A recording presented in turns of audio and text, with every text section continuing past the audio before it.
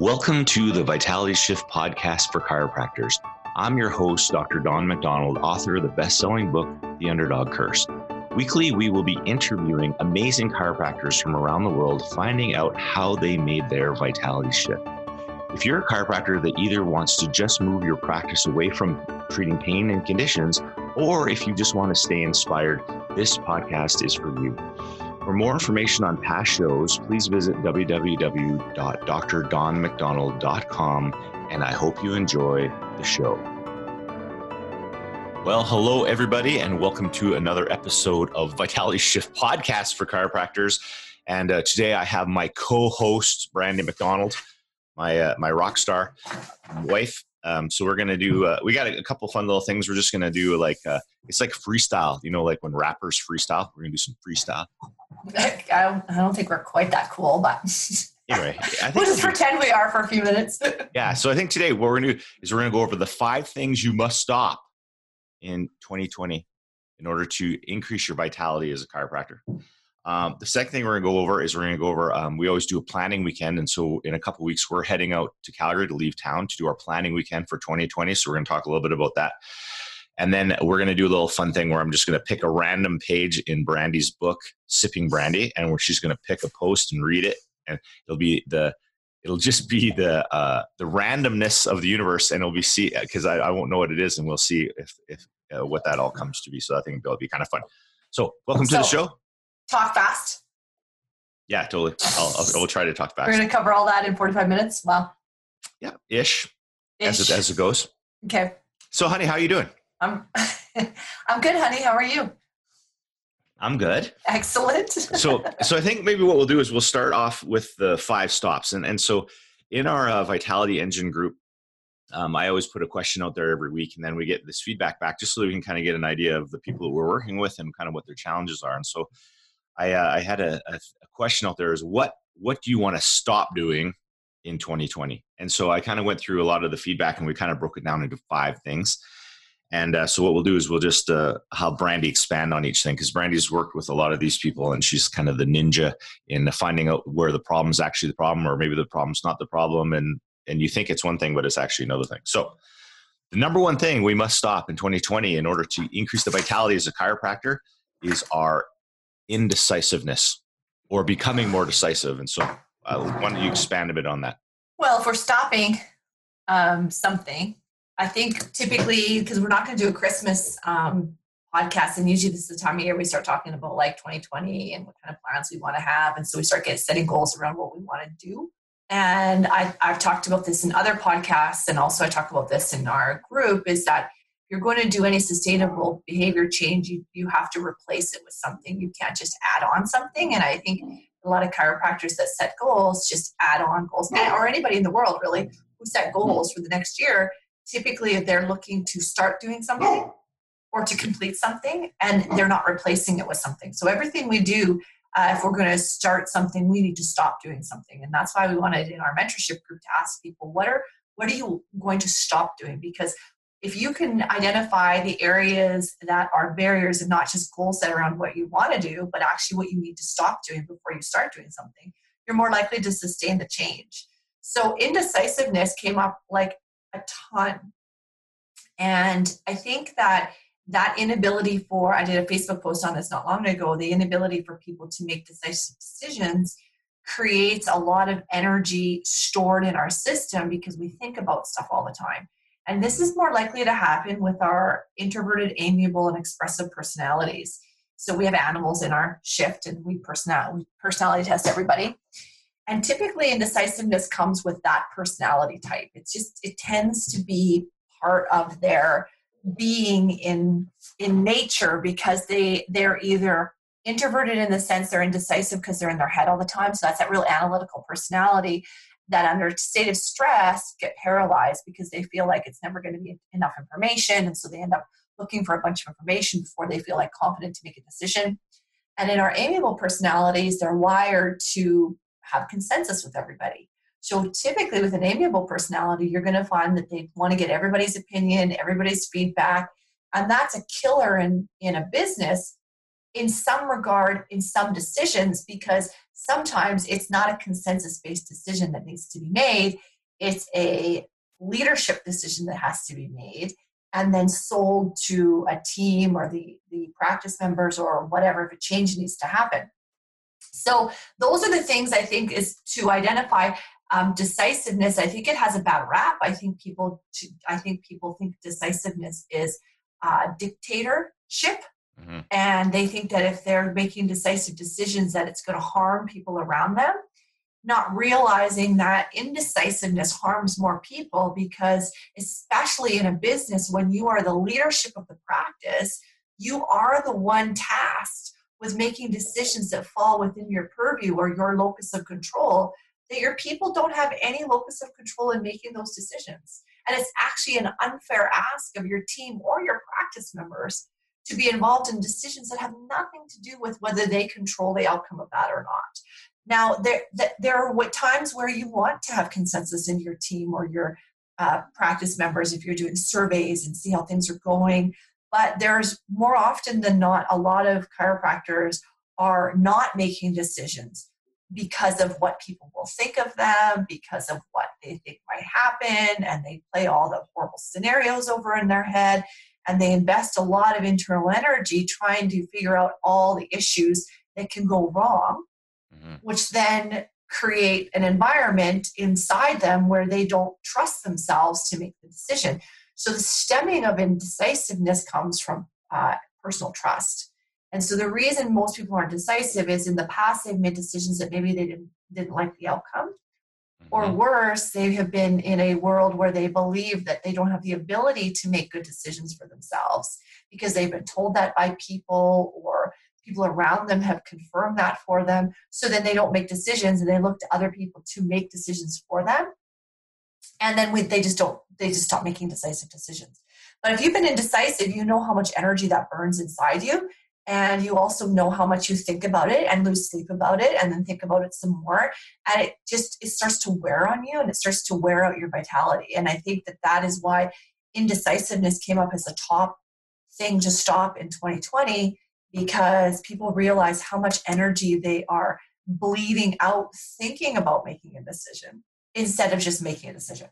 You know what's so funny is that that just brought an idea to me, is when we first got Lux, and you're like the research queen on how to train dogs and stuff like that. And you said that what I can't remember where you found it, but you had read something to me saying that when a dog has an indecisive owner, then the dog feels like he has to take over the lead and look after all the decisions, and he doesn't have the capability. And they're not good at it. Yeah, totally. And so it actually puts them in extra stress response. Right. And they become hyper vigilant because they are like, because no one's taking over the reins. So then they get stressed out. So I think they don't trust, and they don't respect you.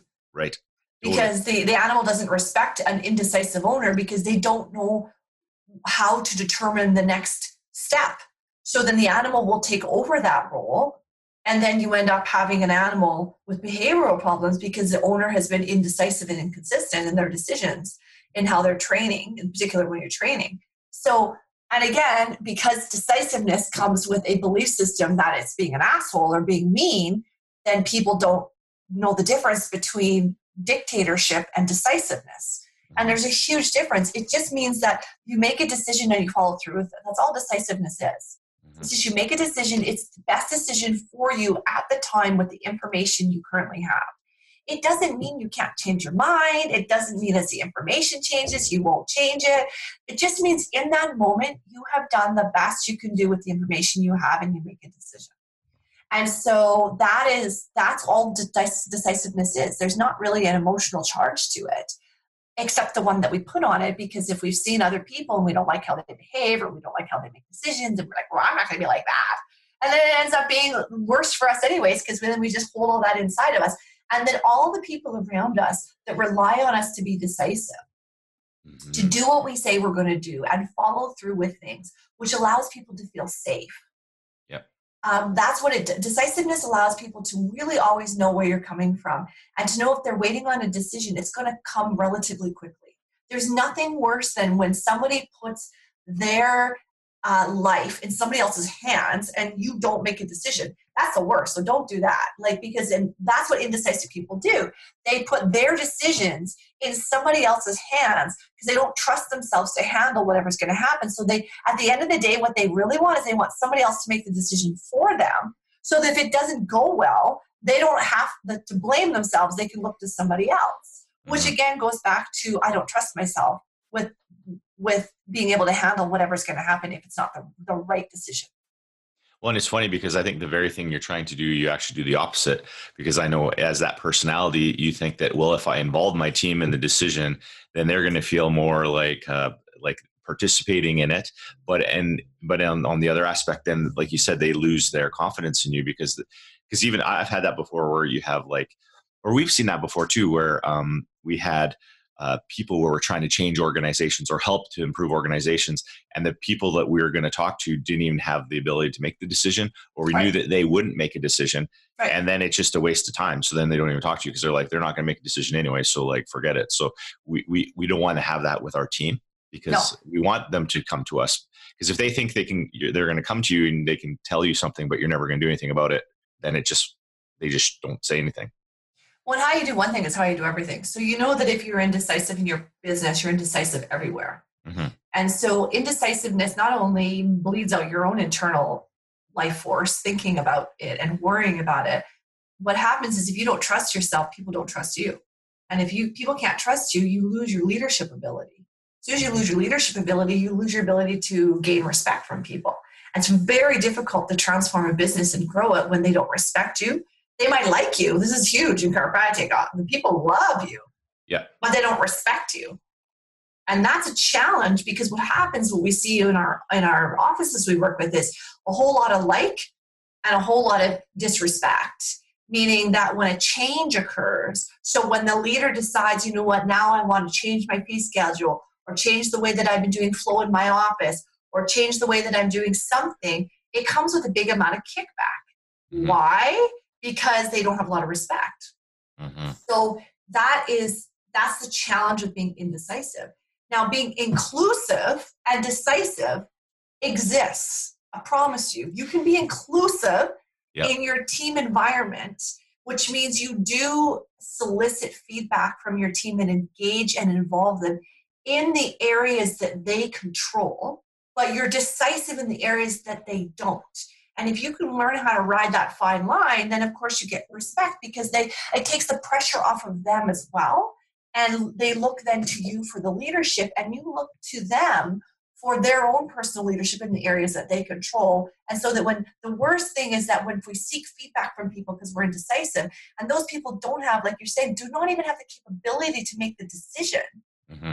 Or worse, you seek feedback from people and you just discard their advice because you're indecisive. They again go, oh my God, here we go again. They're going to ask me the same question. We see this all the time and people asking the same questions, but never do anything different and never make a different decision. I'll tell you, you burn out those people. Yeah. By constantly asking for, well, what would you do? And what do you think? And how do you think we should do it? And live it, right? When it's not in their locus of control to even give you advice in that area.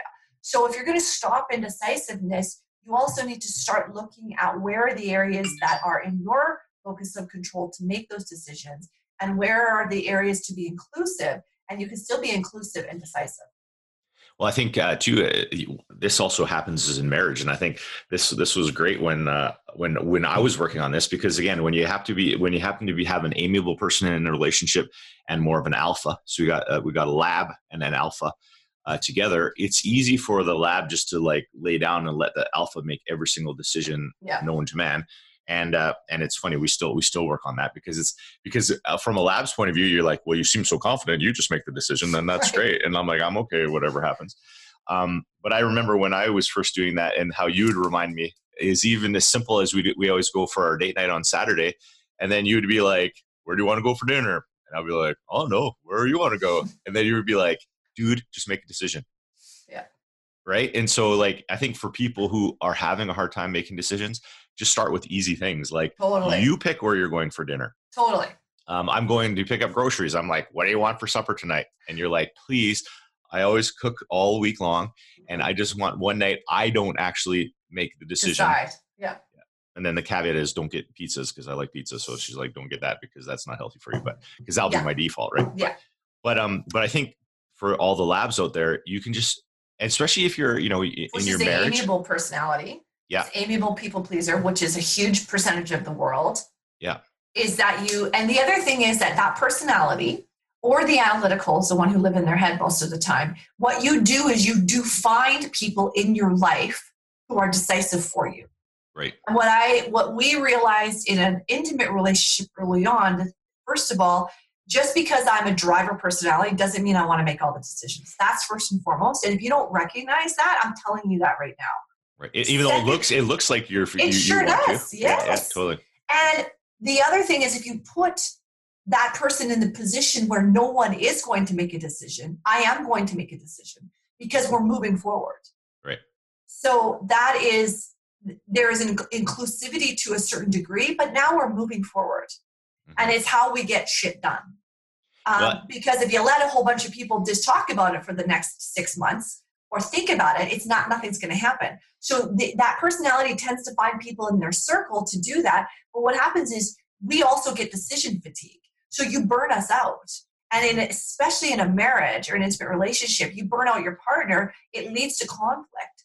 The other thing that happens is if you're a female driver, decisive decision maker, you emasculate your male partner if you're not careful. And I know that a few people listening to this podcast have heard me talk about this, and we've talked about it in the past. You don't mean to, but you do. So you take the decision away, and the indecisive partner loses their identity because their identity is based on whether or not you make the decision, whether you're happy.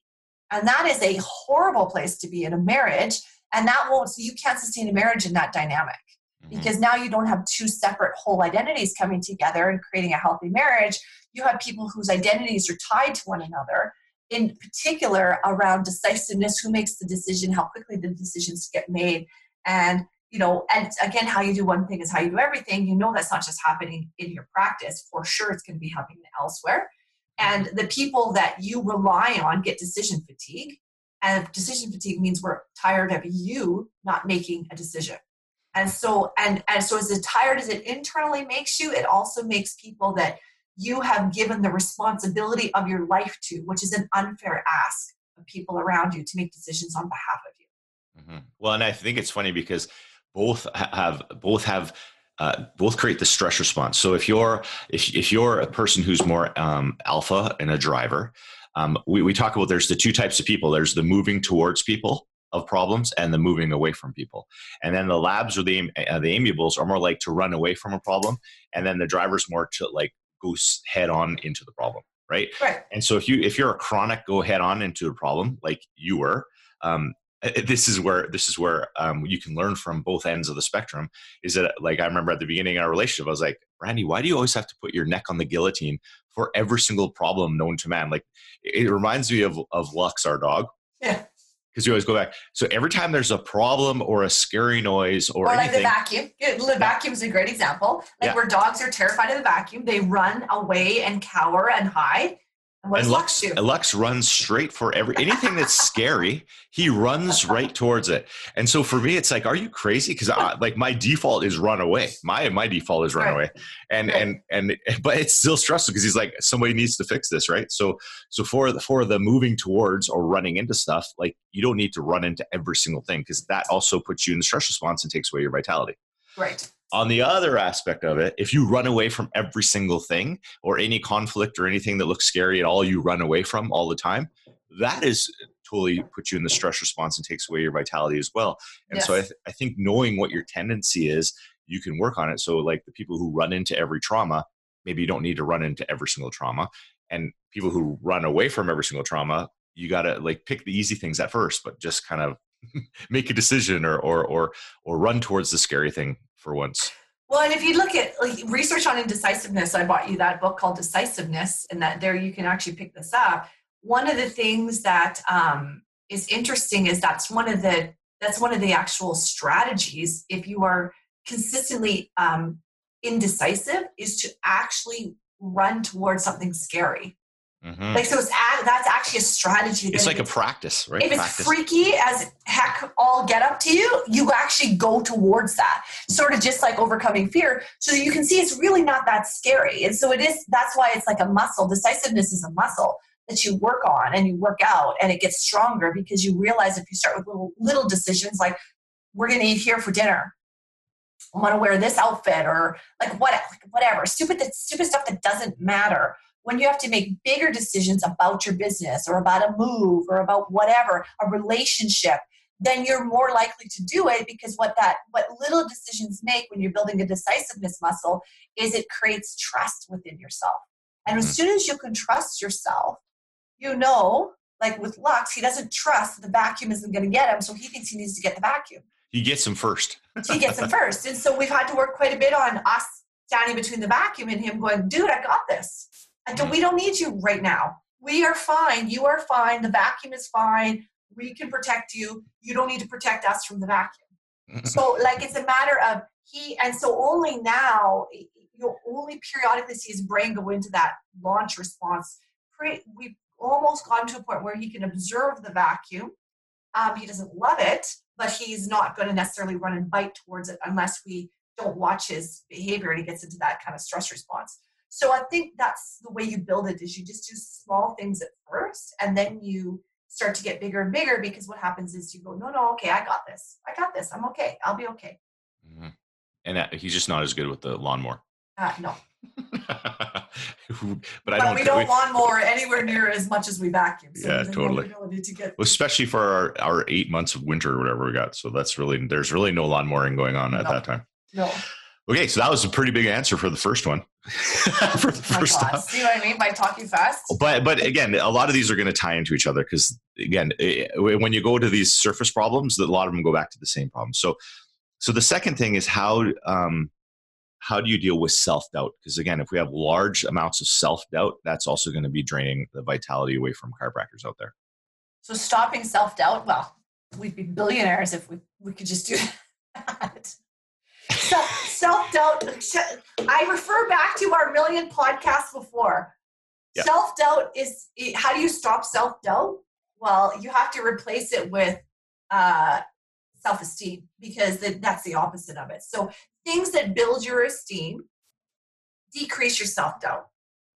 That is the simplest answer to how to stop self-doubt. Nobody's ever going to fully stop self-doubt. It's basically a matter of controlling it. I think that we are all wired in our experience, unfortunately, from as soon as we start to take on the world's view of how we should be and who we should be. By the time we're adults, we're pretty wired in our experience to doubt our skills and abilities and talents. And the only way that we kind of can stop that is to replace it with something that builds our esteem. And the thing is that what I find is the sad thing is that some people don't have anything that in their mind builds their esteem.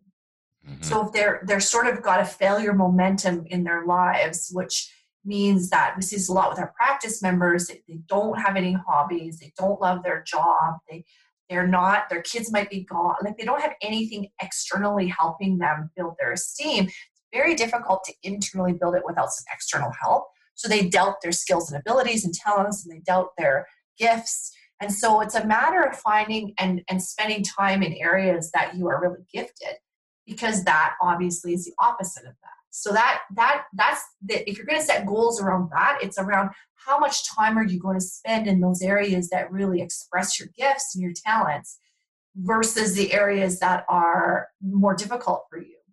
Mm-hmm. And in a business, that should be areas of goal setting around who you're going to get into your business to help you in the areas that perhaps you're not as strong in, rather than just being a little less weak in areas that maybe we're not thriving in. So that's really goals around self-doubt are really more around where will you spend your time. Mm-hmm. Yeah, it's funny. I was just I did spin class yesterday, and then we went out afterwards for beer. And one of the guys that was out there was talking about his son was playing hockey. Well, they thought he was going to take him out of hockey, because he's like, Dad, I don't want to do hockey anymore. And he was like, that was so weird, because like he was totally enjoying hockey. And then later on in the week, he told his mom, he said, Well, the reason I didn't like hockey is because when I was going on the ice, my brother looked at my jersey and his jersey was too big for him. And my brother said to me, you look like that looked like a dress. You look like you're wearing a dress. And so he was so mortified. He like wanted to quit hockey. And so then, and because he didn't want to look like a dress, and that's why he didn't want to go out and play anymore. Yeah. And so he said after, like, maybe I do want to go play hockey. He said, but Mom, can we just make sure that my jersey doesn't look like a dress? But like little things like that, like we were joking around. I said, he'll be down the road, like in his 30s or 40s, going through like therapy and stuff, talking about back when I was like, whatever. And someone said I look like I was wearing a dress and it wrecked my whole life. And who knows, he could have been an NHL hockey player and that might have quit everything. Yeah, so it's typically something like that. I mean, by the time we're adults, we're dealing with that kind of stuff. And so where does it come from? Is some people know, and other people's is just so layered you can't really ever get to where it comes from. That internal work is always more difficult than externally finding things that make you feel good about yourself. Mm-hmm. So I think that it's a matter of doing both. But the easiest thing, if you're looking for a quick way to go, what could I gold set around that, is to find things that you can express yourself fully and that really build your esteem. Well, and I think too, we have that word self-integrity, right? Because we especially for a lot of people pleasers, if you ever say, oh, do you have integrity? They're like, of course I have integrity, because they always claim to be so concerned about everybody else. But when in actuality, they're more concerned about themselves. And self-integrity is about, do you say you're going to do stuff and do you follow through with it? Because if you, again, it's easier to let down yourself than other people. And if you constantly make goals or say you're going to do stuff or whatever, and you don't, that chips away at your self-integrity, which again is going to go right into the self-doubt as well. Yeah, absolutely. Okay, next one is fear. How do you just stop fear? Hey, stop it. Okay, next. That was number 4. That was easy. Who says I'm going to stop fear? Well, first of all, okay. The thing is to not let fear run their life as much, like to not be so worried about fear. Okay, let's not. You're never going to stop fear. So let's have some realistic expectations of what we can achieve, because there's a level of fear that's actually a good thing. Well, as we know in chiropractic, we're wired sympathetic, right? So our sympathetic nervous system is dominant because the number one priority is to stay alive. So if we all know that if we don't do the healthy things in life, we're going into sympathetic dominance. We're going into fight or flight response. So fear is actually default to keep us alive. So like you said, that's impossible. That's going to be. You're always going to have some level, and it's a level of, the best book I ever read on fear is called The Gift of Fear by Gavin de Becker. And he was a security specialist and worked with hundreds or thousands of women that had been assaulted or raped or kidnapped. And he talks in this book, I mean, this is on the far end of severity, but you'll get my point. He talks about the gift of fear and how that level of inclination in our system can actually propel us really to some degree. And so, like, if you think about anything you've ever done that's been very successful, there's a small level of fear that actually is used as fuel. Yep. It becomes dysfunctional when we ignore it, actually. Mm-hmm. So, or it becomes dysfunctional when it paralyzes us to do something that's not scary. So on the far end of it, we use it for safety and survival. Mm-hmm. And unfortunately, lots of us ignore it, which is hilarious. On that end, we ignore it. And on the end in which it's not scary, so it's not scary to do something new. It's not scary to change your fees. It's not scary to hire an associate. It's not scary to start a new relationship. Like, you're not going to die in any of those situations, but your brain is basically telling you are. And in the situations that we should be using it, we're like, nah, it's fine. Like you're walking in a dark alley and there's some weird person there and you get a bad vibe and you're like, oh, it should be okay. You know, you could die. Yes, that's exactly what he talks about. Yeah. And he talks about we're the only mammal in the world that will get a feeling that, like, oh, this doesn't feel safe, and get into a big metal box and close the door with a stranger into an elevator. Right. And as he looked at all of these situations, 100% of the women said, no, I knew something was going to happen. But so that's at that level. So it's about recognizing that fear is not a bad thing. It becomes dysfunctional when the brain says, oh my God, you're going to die, when you're not going to die. Yeah, So the that's perception, catastrophizing. yeah, it's the perception of it is skewed. So you're not going to stop it. What you're going to do is you're going to start to identify, I think, and manage how true it is. Because you do want fear. You have to recognize it. You want to know what it is. It's important to have it. And it actually, when you start to feel it, you can use it actually as fuel. And you and I did a call in our mentorship group around using fear as a fuel, because it comes with a whole bunch of fuel-orientated hormones that allow us to get stuff done, right, including adrenaline. So like there's a period of time where you're like, oh, actually I could use this. So I think it's a matter of identifying the perception of what's going on and how real it is. Or if it's not real, very often, even in our groups that we work with, they'll say, well, what if this happens? And I'm like, and what if it does happen? right. And they're like, well, I don't know. I'm like, so you're still going to be alive. Yeah. Your marriage is still going to be okay. Yeah. Your kids are still okay. Yeah. Your office is still going to be standing. Yeah. Okay. So nothing is going to happen if that happens. Right? So nothing's going to happen. So that is actually how you handle fear, is you actually just approach it. And I call it looking for the monster under the bed, where kids are like, oh my God, I can't look under the bed. I'm scared to go to bed. There's a monster under the bed. I'm like, and then you open up the cover and you look under the bed and there's no monster. So that's how you manage fears. You just look and you go, is this real? Right. If you're getting into an elevator and your brain goes, oh my God, there's a scary dude in there, I'm not going to get in, then don't get in. You feel weird about going on a plane, don't get on the plane. Right? Because you actually might die. But if you're going to change your fees at your office, I promise you're not going to die. If 5 people leave your office because you raise your fees, you're still not going to die. Or another example is going from insurance to cash, like for like chiropractors in the States or something, right? You're still not going to die. We're not suggesting you do rash decisions, but remember, you're decisive. So decisive decisions where you use a little bit of fear, even though because what fear is the fear you don't know what's going to happen. That's actually what fear is. Right. And because of that, and you want to control what happens, is why people can't overcome it. And you have to also give some of your life to this universal design that you're still going to be okay, and you don't exactly know what's going to happen, but you're still going to be okay. Mm-hmm. So the underlyingness of not life-threatening fear, but just fear that's holding us back from achieving what we want to achieve, is getting to a point to recognize that you are going to be okay. And that when we make decisions in the moment, we make them with the best information we have available to us at hand. Mm-hmm. That's that, and we're okay. And that doesn't mean down the road we're not going to change the decision or get more information and change the way we view it. Totally. But at that moment in time, you make it with the best decision, with the best information you have at hand, and you're going to be okay either way. It's so funny. I was listening to a podcast and they had a quote on there, and I don't know who said it, but they said, in order to be successful in business and life, you must be able to make good decisions. And the only way to make good decisions is to learn how to make good decisions. And the only way to learn how to make good decisions is by making bad decisions and then learning from making many bad decisions and then learning from it so that you can correct. That's closing that refractory period. So it's kind of ironic that you actually need to make bad decisions in order to be better at making good decisions. Yeah, totally. Yeah. Okay, cool. Next one. How do you stop procrastinating? Are we on 5 now? What number is this? 4. 4. Oh my gosh. Yeah. Stop procrastinating. Stop it. Okay, I think they're the same. Procrastinating and being indecisive, aren't those the same things? Yeah, a little bit. And again, I think with a lot of the work I've done with DeMartini is that, like he said, actually procrastination is actually false. Like you always will do stuff that's highest on your values. But what is when you think you should be doing something or you don't really want to do something, you actually have to really push yourself to do it.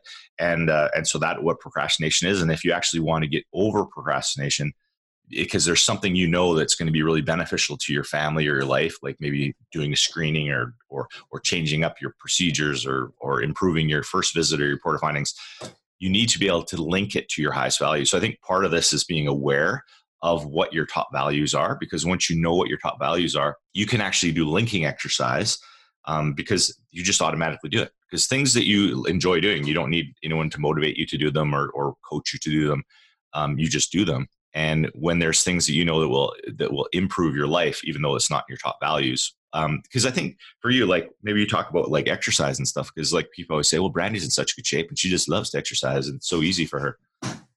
Why don't you use that as an example? Well, because I want to be healthy, and as I age, healthier as I age, that's my driving force. I do not love running stairs when it's -40. Like, and there's some Sunday mornings where I'm tired and I do not want to go to the gym. But my value of health is high on my core values. And so the behavior to support that, one of the behaviors is how much I work out. It also helps me with my stress response. And because I know that to be true, and I'm just a better person when I move, then I keep working out. And so I think, so I guess if we're going to talk about procrastination from that perspective versus being indecisive, even though they're linked. If you're procrastinating, you're indecisive because you haven't made any decisions to do anything different. Just different language for the same. That's what we say, the problem's not the problem. Sort of, yeah. It's basically, and very often you and I say this to people, like, well, if you just don't want to, then stop making goals around it. Totally. Procrastination, if you don't want to do it, just say you don't want to do it. If you don't want to grow your practice and do what it takes, because it does take quite a bit, then just say I don't want to. Other things take my priority. It's so freeing to say that. I just don't want to. Mm-hmm. People often, because I get so many asks about like my workout routine and my diet routine, and especially from female chiropractors who are trying to figure out how to negotiate their time. At some point with some people, I'm like, you just don't want to. But they're no, but I should. No. I get you logically know why you should take care of yourself, but you don't want to. It's not of value to you. Right now, you have other values. Now, whenever you make a choice, you have a consequence. So when you procrastinate, you need to know that that is a choice. You are choosing not to do something or think about it, which again, back to indecisiveness, burns out so much of your internal reserve that it actually exhausts you. Then action doesn't really exhaust you as much as thinking about action exhausts you. So it's the thinking about action that burns people's vitality out, whatever it is. And so typically if people are procrastinating, they just don't want to do it, even if they know they should. And so the work around that is like you said, is either linking it to a higher value of yours, providing for my family, being able to play with my kids, building a more financially successful office, whatever it is, having a hot body to fit into my jeans when I'm 60. Like, I don't care it doesn't matter what it is. Whatever people want to say that's the other thing, is they judge their own value system. If you want to look a certain way, then look a certain way. If you don't want to look a certain way, then don't look a certain way. So that's where the work is. It's not just a matter of I'm just going to do it, which is why people don't sustain their results, because they just set it out because they think they should do it, like you said, and not link it to what they really value in life, or just let it go. Mm-hmm. You just don't want to do it at this time. Doesn't mean you can't revisit it. It just, at this time, you don't want to do it. Well, I think it just brings back that quote out of my head from Jim Parker, from the Parker Principles, where they have that equation where it's a thought plus an action equals a feeling. And then that feeling will help generate another thought, right? So if we have a thought and then we have no action, we already know what that feeling is going to be, which is going to create the new thought, which tears down at our decisiveness, our self-doubt, our fear, increases fear, like all that kind of stuff. So we want to realize that if you're having a thought that you're never going to do, you're just setting yourself up to increasing your self-doubt and decreasing your self-integrity. Totally. You should have an equation where you're just actually tearing yourself down. Yes. So that's why if you don't want to do something, don't do it, because you're actually wrecking your own self-esteem.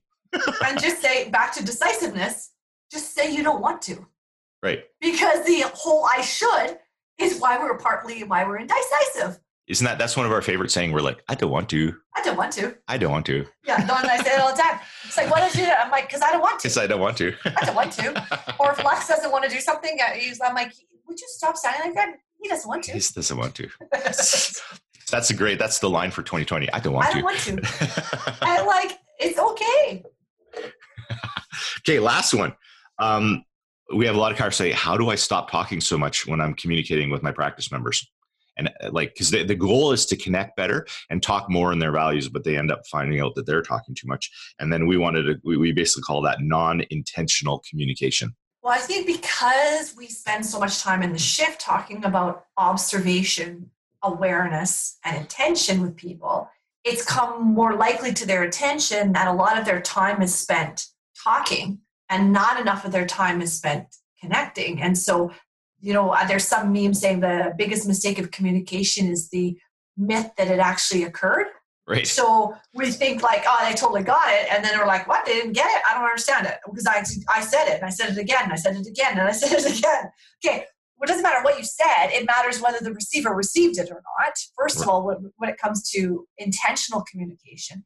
And secondarily, a lot of the fillers that we use in our time with people is because we don't really know how to connect just in silence, and particularly when you're checking and adjusting somebody.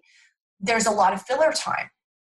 And so, one of the things that I wanted to do with some of our docs is whatever their adjusting time is, 5 minutes, 7 minutes, 15 minutes, 10 minutes, 12 minutes. So I wanted them to lay on a table in silence for that period of time and time it with an iPhone. Right. So that you can actually see how long that is. Like, it's a long time. 12 minutes is a long time on a table.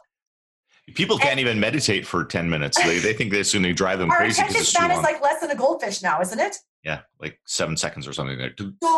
So, and because people are bombarded today with information, and we know because in our shift we do so much in the states of the brain, and we know the majority of people, their state of the brain is not in optimal arousal. It's in an altered state of some kind. They're not even taking in the information you're chatting about. And so part of our inventory in chiropractic is the time that we spend with people. And to increase our inventory, we have to decrease our time. Mm-hmm. And so I think that for a lot of people, if they had an awareness of what they're actually doing, they'll find that they're actually talking most of the time. And not necessarily talking, like in our experience, it's not talking about stuff that matters. Like, let's be honest. Right. And again, if you ask about where a day blows up, it's like, well, the worst thing is that you get a person in there who likes what I like, and like I there watched hockey last night. I'm like, oh my God, right? So you actually find now with the people that you really connect with, it's even more so. So now we're filling a social need with our time. Mm-hmm. And so I think that in order to stop talking so much, you have to replace it with something. You can't just stop talking, particularly if you're an expressive personality. You can't just stop talking. What do you need to do? So you actually have to have an awareness, first of all, of the time you're spending. So if you've never done that before, just lay on the table for the time you think somebody should be on that table for, as you're talking away. And just see how long they're actually there. The second thing is to recognize that a lot of people that come into your office have not really ever had an experience of just a total disconnect from information and volume and words. Their lives are like this all day long. And when the brain is sort of in hyperactivity or in hypoactivity, they need to have different things given to them. And just a lot of talking doesn't really help them. And so, there's things like breathing for you, silence for you, even just having some of our docs practice like the 20 seconds of silence. Is actually even 5 seconds. It's hilarious. Just time it on an iPhone. Yeah. But it's a habit. So you have to actually catch yourself like to go, okay, I'm going to stop, right? Because that's what intentional communication is you have to know how you're coming across, what your physiology looks like, what your tone sounds like, how much you're saying and what you're saying. That's what intentional communication is. And communication, when we say it and people immediately go to education and talking, that's not necessarily what communication is. That's a little bit of it, but that's not all of it. So people logically know this, but they don't have an awareness of it. And so I think people who want to, not that they want to stop talking, they want to minimize the amount of talking and maximize their awareness and the intentional communication they have with people when they're there in front of them, either on a table or at a visit where they're reviewing something with them. Well, one of the best things is funny because we were working with our docs in the engine about like how to do that. And so I'm always thinking of ways to be able to help them to do that. And then it just happened. The universe always comes around. And I ended up getting 3 new practice members in a row from Romania that did not speak English. And so I had to do my first visit and second visit through a translator. And talk about that is that so when you have less, you can't talk a lot. So you have to talk less. So the less you talk, the more focus you have to have. So you have to really ninja in on what would resonate with this person, because I don't have very many words. So it's interesting is that as you have less time, you have to increase your focus. If you have tons of time, you can just like drift off in your head's all floating around and all over the place. And so it was just like, what's the main thing that this person needs to know? that's going to show how chiropractic can help them through a translator. And knowing that when they come in for regular visits, we're not going to be chatting because they don't speak English. So, so what is the one thing they need to know? And then you're like ninja focused to that person. So that was a funny thing. So if you've ever had a chance to do a first visit with a translator, that would be actually a really good practice. Totally. Or like we have a couple of deaf people as well. Like if you ever dealt with deaf people or hearing impaired people, like it's possible, but that's just the severe end of it. And so if you can do that there, you can do it elsewhere if you want. So for our people, a lot of them just want to minimize their chatter talk and maximize their intentional communication. That's how I read that, not to stop talking per se, but to stop their unintentional communication and to start more intentional communication, which I think is more along the lines of what they were looking for, which is really being aware of whether they're connecting, whether the receiver's receiving what they want them to receive, and to have a few minutes where people are just there with them in the moment, especially when they're on the table, without you firing all of their logical brain all the time, which puts them more in that higher stress response than dialing the brain back down just with touch and silence. Mm-hmm. Okay, well, there's 5 things just to stop in 2020, and you'll be totally fine. Okay, Perfect. Next thing I wanted to talk about is we're coming up on our planning weekend that we do every year. We go to Calgary and just go for the weekend, and then we do planning together for like our family and our business and all that kind of stuff. And we had a few people, and especially in the engine, just say, "Hey, can you kind of go over what you actually do?" So maybe you can describe like kind of why we started doing it and how you do it. Well, we do the same way as we do it with our staff. I mean, we recognize that to plan, we need time away from the environment. First of all, it's hard to plan in your environment because there's always distractions and things going on. So with our office, we take people away from our office and we go and book a lunch in a private room and we plan out the calendar. We do 6 months at a time, but we have a year calendar. And we plan out all of our events, all of our marketing, all of our appreciation days, and who's doing what. We delegate it, we theme it. So we thought, well, we should do the same thing for us because we run multiple businesses now. Our practice we take care of there, but then of course we have our mentorship, we have our shift program, we have our live programs, we have our masterminds. So we needed to go away from our environment because even when we're here in the house, there's always stuff going on. There's always people interrupting. We do stuff for volunteer for the profession all the time. So we need to just be away from that. So we just go to Calgary, we go to a hotel, we spend an afternoon, get some wine, we sit down, same thing, and we plan out a year in advance what we're doing, when we're doing it, how we're doing it, what we need to do for it. And the biggest thing is we just plan when stuff needs to be done to get it to whatever the date is. So for planning, same as the office, if we're doing an event, then we know 3 weeks before we've got to have it up and we've got to have the posters and we've got to have the stuff bought, the office decorated. So like we sort of have that all planned. And so we do the same thing with our businesses personally, our passion projects as well, as we do it the same way as our office. And then also put any time away too. So like holidays and stuff, because this is the other thing that we had in the past is that because we love what we do so much, we have the practice stuff and then we have the shift stuff and then we have our live event stuff and we have our travel stuff that like it all filled up and then there wasn't really any time for holidays. Right. And so we have to also make sure that we're mindful of when we need breaks, because even though you enjoy what you do, you still need to have a break away so that you stay recharged. So what we really try to do is get the breaks in there as well, pre-booked, because if you don't pre-book time away for yourself, because that's another thing that a lot of our turbo shifters said is taking time for themselves, because a lot of them have families and practices and all that kind of stuff and a lot of distractions. So it's really important also to get, where do we want our times off? When do we want our holidays? Then's when's our events. Then's when our events that are having in the office and our seminars and blah, blah, blah.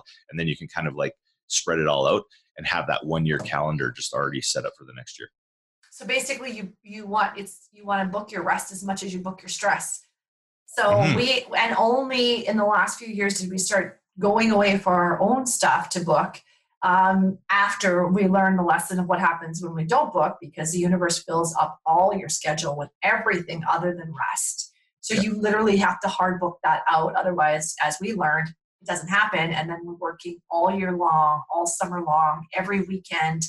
You know, you can spend your time working all the time, particularly when this is your passion. And so if that is you, whether it's in your office or you have other things going on, you have to book that out. Otherwise, it just doesn't happen. Mm-hmm. Cool. So that's a little bit how we do that. And then the last little bit of this podcast I want to do is story time with Brandi, with sipping Brandi. This is story time. This is so weird. So this is going to be funny. So I was like trying to figure out, I'm just going to pick a random page from Brandi's book, God. Sipping Brandi. And she's just going to see which her first post and just see which one it is. It's kind of like doing tarot cards or something, right? And just see if it like, how okay, it well, is. first of all, people might not even know what Sipping Brandi is. Okay, why don't you tell everybody what Sipping Brandi is, and then why don't you tell everybody what Sipping Brandi is? Well, you're the one who made it happen. No. Yeah. Well, Sipping Brandi. Well, this will be a video. So this is a video on Facebook. So I'm just showing the book. But for those of you that don't see the video on Facebook, on the Vitality Shift for Chiropractors, you'll listen to the podcast. Sipping Brandi is just exactly what it says: Facebook wisdom for extraordinary chiropractors and teams. It's just a compilation of all of my Facebook posts over the last 2.5 years that I've been writing. I write every morning, and sometimes in the afternoon. I write practice stories, life stories, my opinions. It's basically started as a journal for me, which is the only reason I started it. And then people started reading it and responding and engaging, and it built my platform. And from that platform, requests for books, because people were printing out these, putting them in binders, screenshotting them, putting them in file folders on their computer. And yeah, the book was formed. And so it's just a compilation of the top posts over the last couple of years, put together in a book. Yeah, and it was Dr. Sabrina from Ottawa who came out and said she'd help us put it together. So between her and me, we kind of put it all together. So Brandi just had to write them, and then just because she hates doing that kind of stuff, so we got that together. So it's kind of neat because it's just like different stories, right? So there's just like paragraphs. So it's just kind of like food for thought, and you can just open up to a page and then read it and then share it with your team, or just food for thought. And so because last night after I did spin class, we went and watched the Oilers game, and my favorite player is Connor McDavid, and his number's 97. Oh, God.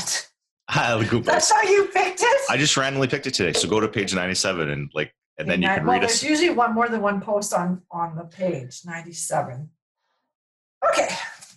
97. Read us a story, Brandi. Okay, so here's the thing about 97. There's a post. Oh, now do you want me to write? Maybe what I should do is read post 97 and not page 97. There you go. That's probably easier because there's more than one post on a page. Okay. So let's do, okay. That's funny. Okay, post 97. It's so weird. One of the very first coaches we had close to 15 years ago taught us you will never have more challenge than support. The two will always be balanced. Sometimes that's hard to see when one is in a challenge. I've been thinking a lot about this over the last weekend. Then yesterday an asshole called and was abusive to my staff. That's awesome. This guy wasn't a practice member, but was mad we asked for a card to hold an appointment he hadn't made yet, and had booked 4 times in the past and missed every single one. First, he screamed and swore at my young CA, trying to bully her into booking, and then he phoned back and continued his tirade with my lead CA, who was a unicorn of kindness. I have a lot of understanding right up until a man yells and bullies a woman, in particular, who have done nothing but take a phone call and go over a policy that they did not make. They stood their ground. Last night I got a text about it and nearly lost my mind. I am all about understanding until I am not. So he did not book, and I would have canceled him if he did, as he is effectively banned from our practice. I am not going to love him until he's good. That's absolutely not going to happen on my watch. Today we were debriefing about it. My staff handled it well and rebounded healthily. This has never happened before, thankfully. We don't deal with a lot of people like this. Then, right before I left for lunch, we got a card in the mail addressed to the team at Southside Chiropractic. It was a handwritten thank you card for the team who has changed this young girl's life, who is a relatively new practice member. My CA and I started laughing, and I said, yep, typical. The damn truth is always the truth. One cannot have challenge without support. Nice.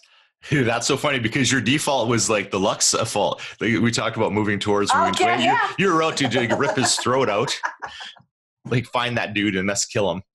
Yeah, he was a vacuum for me. I was about to go after the vacuum. Although, yes.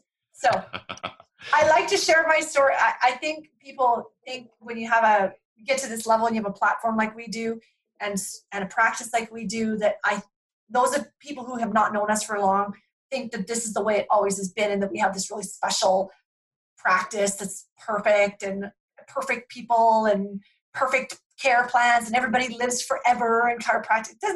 Totally is not the case. And so I get the same, we have the same people in the world as everybody else has, and we have the same challenges everybody else has. And I am eternally grateful for all of the mentors and support people we had when we were struggling so much in chiropractic. Because it was funny, at the time, it never made sense to me. And like 15 years later, people's feedback still comes back to me in moments of stress and trauma. And I'm like, yeah, no, they were, my joke now is BIAR, Brandi is always right. And I think back in those times of those people, I'm like, yeah. And I'm like, no, they were right. That's so funny. Yeah, definitely. And so maybe we could add one more stop, and then there'll be stop accepting assholes in your practice. That'll be like the number 6. Yeah, that's right. Yeah, don't put up with that stuff. Like a lot of people would put up with that, right? And you don't need to put up with improper behavior, right? So and we love potential in chiropractic, so we're like, you know what, just love them. And no, there's a limit and a boundary that has to be drawn. And if you have that, you're much happier. And I was very proud of my team, in particular my lead, who handled that. I wasn't there, who handled it beautifully, because he was really trying to bully his way to an appointment, and they stood their ground. And the next day, the debrief is such a huge part of if something weird happens, and nobody was really scarred by it. They were sort of over it. Their bounce back was pretty good. So I was pretty happy about how they all handled it. Mm-hmm. Cool. Well, this will be our last co-show of 2019. So in closing, not ever. But in closing, what kind of words of inspiration would you like our listeners to take going into 2020? Well, I think every year everybody goes, oh, it's a new. And I'm like, I hate to break it to you, but it's still you going into the next decade. It wasn't the decade. Right. So yeah. I think if you like every year, I think, oh, thank God, it's a new year, it's a new start. No, I think that my biggest life lesson and what I try and teach is that every time you turn around, there you are. And at any point, your life can change with the decisions that you make. Mm-hmm. And I think people hate that answer because it seems like it's easier than it is. But I certainly have never said it was easy, but just that it's possible. And I think that as you go into any new year, any new month, any new day, you can always make a different decision to change the results of your life. And so I think that, that's one of the things, no matter the year, the month, the day, the hour, anytime you make a different decision, you have a different result. So, and it's always within your power to do that. All right. Well, thank you for being co-host today on the show. Thanks, honey. We always appreciate you being on the show. And so for everybody out there, again, thanks so much for listening. Please, there's a lot of good nuggets in this, and please share this with your colleagues, any chiropractors, friends. And this is even outside of chiropractic. Like, this covers a lot of stuff. So we really appreciate you sharing, giving us a review on iTunes. That would be amazing. And we want you to have an amazing 2020. So we will talk to you next time on the Vitality Shift podcast. Thank you for listening to the podcast. If you've received value from this episode, please share this with a fellow chiropractor and take some time to rate and review us on iTunes or wherever your favorite place is to listen to podcasts. If you're interested in learning more about our programs and events, please visit www.thevitalityshift.com or connect with me on Facebook. I would love to hear from you. So until next time, Dr. Don out.